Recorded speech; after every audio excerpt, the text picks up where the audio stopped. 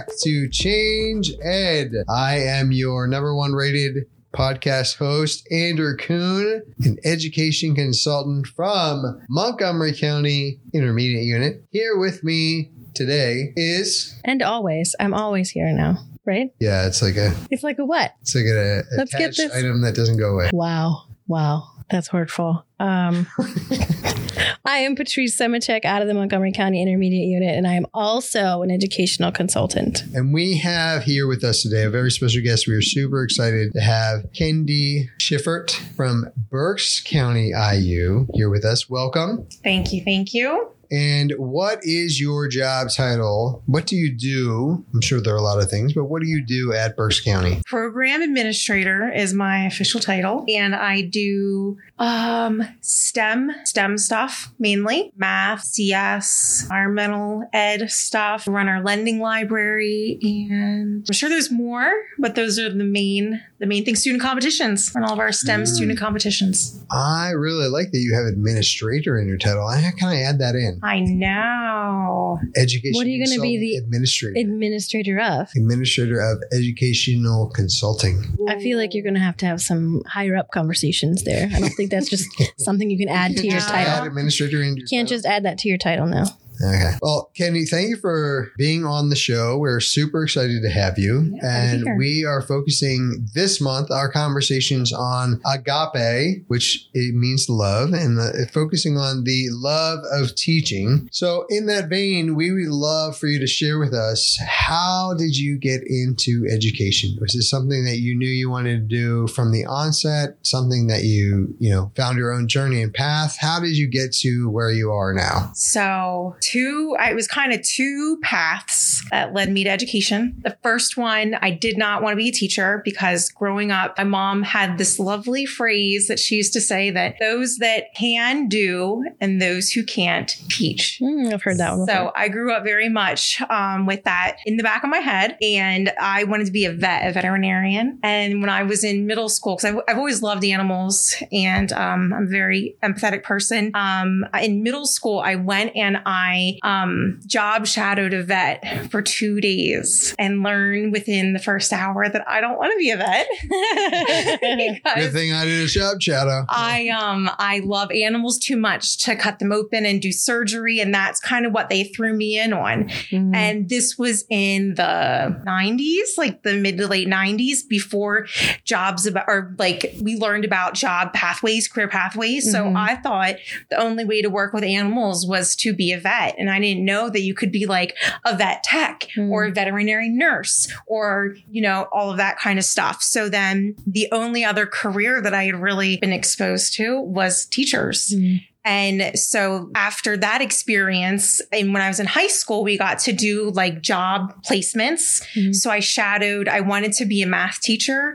So I shadowed our math teacher and realized that I don't like high schoolers. And so then I shadowed a kindergarten teacher and learned that I really did like elementary age. So then I went to school to be a teacher. But I think that what really drew me to that profession is the school was always like my safe place.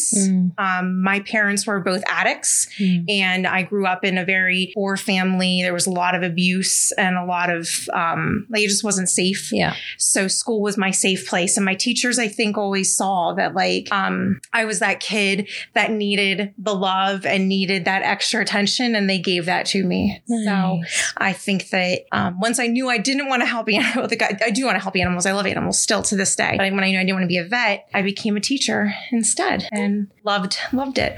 That's for 15 years. That's a good story. Thanks for being so open about that. Oh yeah, I'm not shy. Well, and what I heard you say was that you love animals and you didn't want to hurt them. You don't love high schoolers. You want to hurt them. Yeah. And so you ended up at elementary school. I don't think that's the takeaway. No? Go with no. I'm just scared of them, mainly. She didn't say she wanted to hurt them. She just didn't enjoy being around them. Yeah. Oh, okay. That was I think I'm having a little bit of mic issues. One of the things that's really interesting about that is that, so in my own journey, I am actually a 4th generation educator. So it's kind of the family business. And I ended up going into elementary was what I focused on. Interestingly enough, I've actually never taught elementary, but very similar to you, I knew that high school wasn't it, especially in my early 20s. I was like, we're just too close, right? Like it's more like a couple of years older than them. I need, a little more distance. And so I actually ended up in the middle school world, which for all of our middle school listeners, they're a very special group. Oh, we yeah. have a special temperament and style and love. And, we appreciate all that they do. You have to be really secure in yourself to teach middle yes, school. you do. Yes, you do. Really just have good self-awareness. That's right. I do have good self-awareness, don't I, Patrice? Mm-hmm. It's a little too good most days. It's a little too good. I'm really curious from your perspective, from your lens. There's so many things that we see in education and that we're a part of and that we get to be a part of helping, working at the IU. But what's something that you're very excited about and that you're passionate about when it comes to your work and it gets you up, it gets you going, it gets you excited to go to work every day? When I was teaching, I thought that because I was a teacher, that I would also be like a really great parent. And I thought that those skills would transfer. And one thing that I learned upon becoming a mother was that I was lacking a lot of social emotional skills that I didn't realize I was lacking.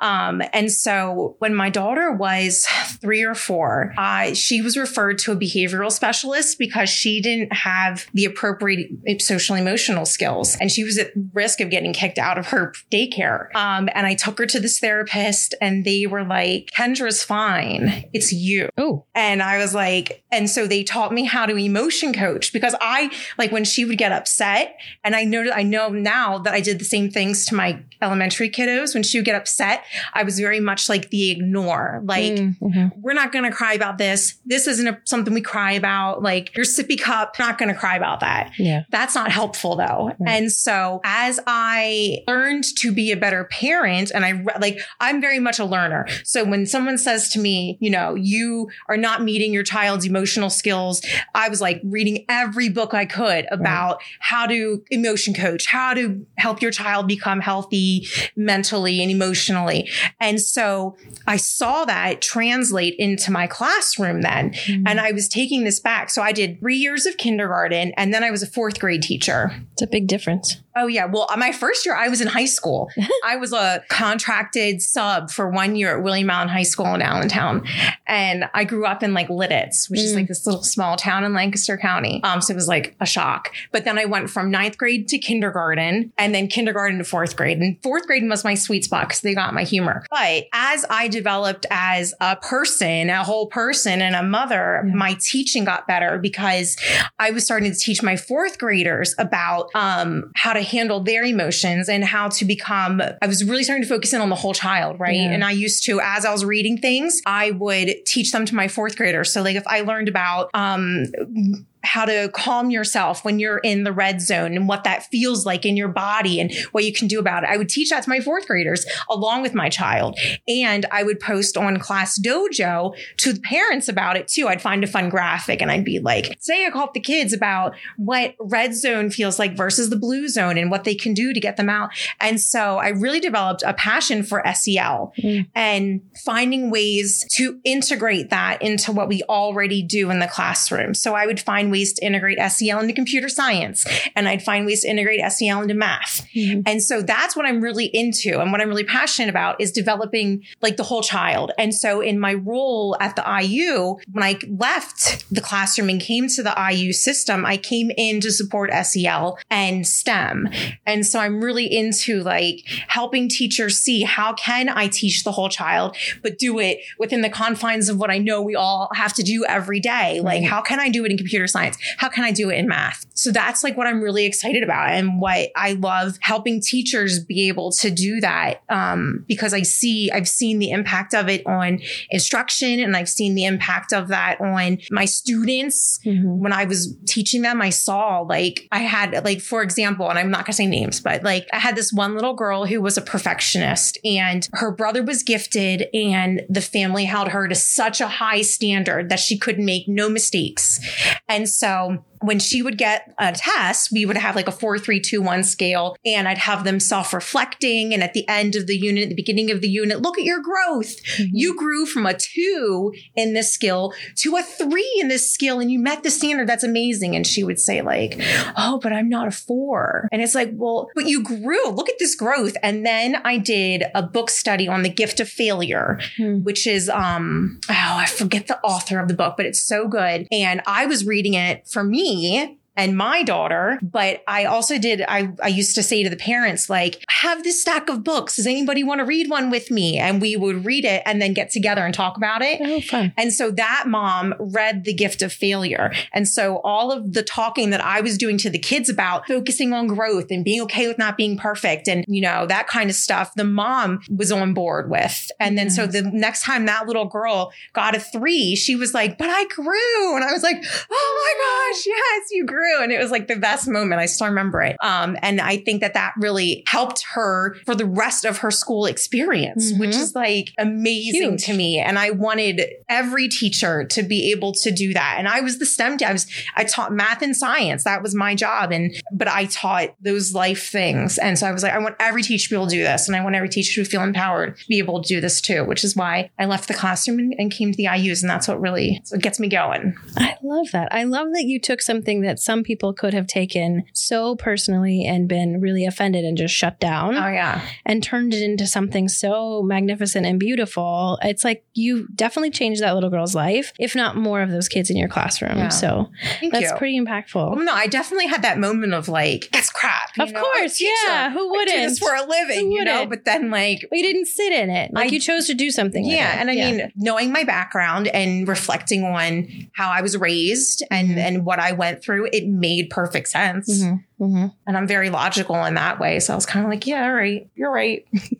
It's impressive. Kendy, I thoroughly enjoy working with you. You're an amazing professional and you're so committed to your craft and what you do. And while I was listening to you talk, I was thinking about a conversation that Patrice and I had offline before we started recording, which was how this podcast is like such a gift back to us because we get to sit down and talk to people and have these meaningful conversations and learn things about each other that, we've worked together for years and we didn't have these conversations. And I was feeling that in this moment, thinking that all these things you were talking about, how valuable this community was to you in your experience, how you freely share resources and share things with other educators, how you build community wherever you go, and all these things that make you, but then to hear the backstory of like how this all is connected. And one of the things that I really appreciate is how you connect things, right? Like you're not like, okay, I'm going to learn how to do this here at school, but when I go home, nobody has any idea what that's like.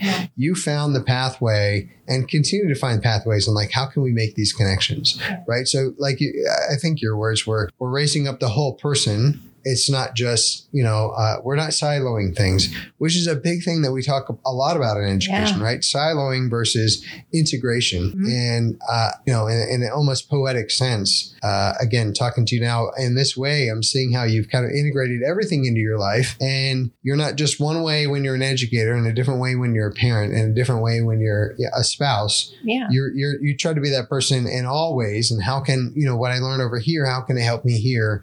So I think you're a model, holistic learner individual yourself, but also then modeling it forward. Well, thank you. And I think that it's also, I call it double dipping, and it's like my way of justifying, I guess. Like I always call, I don't know, like if I'm going to take the time to read a text, how can I double dip that? You know what I mean? Yeah. What else can that help me with? Work smarter, not harder, I guess. Yeah, that's good. Do one project and get 2 different grades for it. Exactly. Yeah. Exactly. Well, Kendy, we loved having you on the show. Yeah, we really thank you for taking time out of life to be on the show with us and to share your love, but also your story of how you got into education. So thank you for not choosing animals, and thank you for not choosing high schoolers. Thank you for having me. Right. Not hurt altogether. Yeah. You don't want to hurt anything. Nothing. She doesn't want to hurt anything. Right. No, I don't know why you. That's not what she said. Okay. Well, thank you for coming on the show. And we are so happy to have a fan favorite already for the Change It podcast. So thanks for being here, Kendy. Thank you.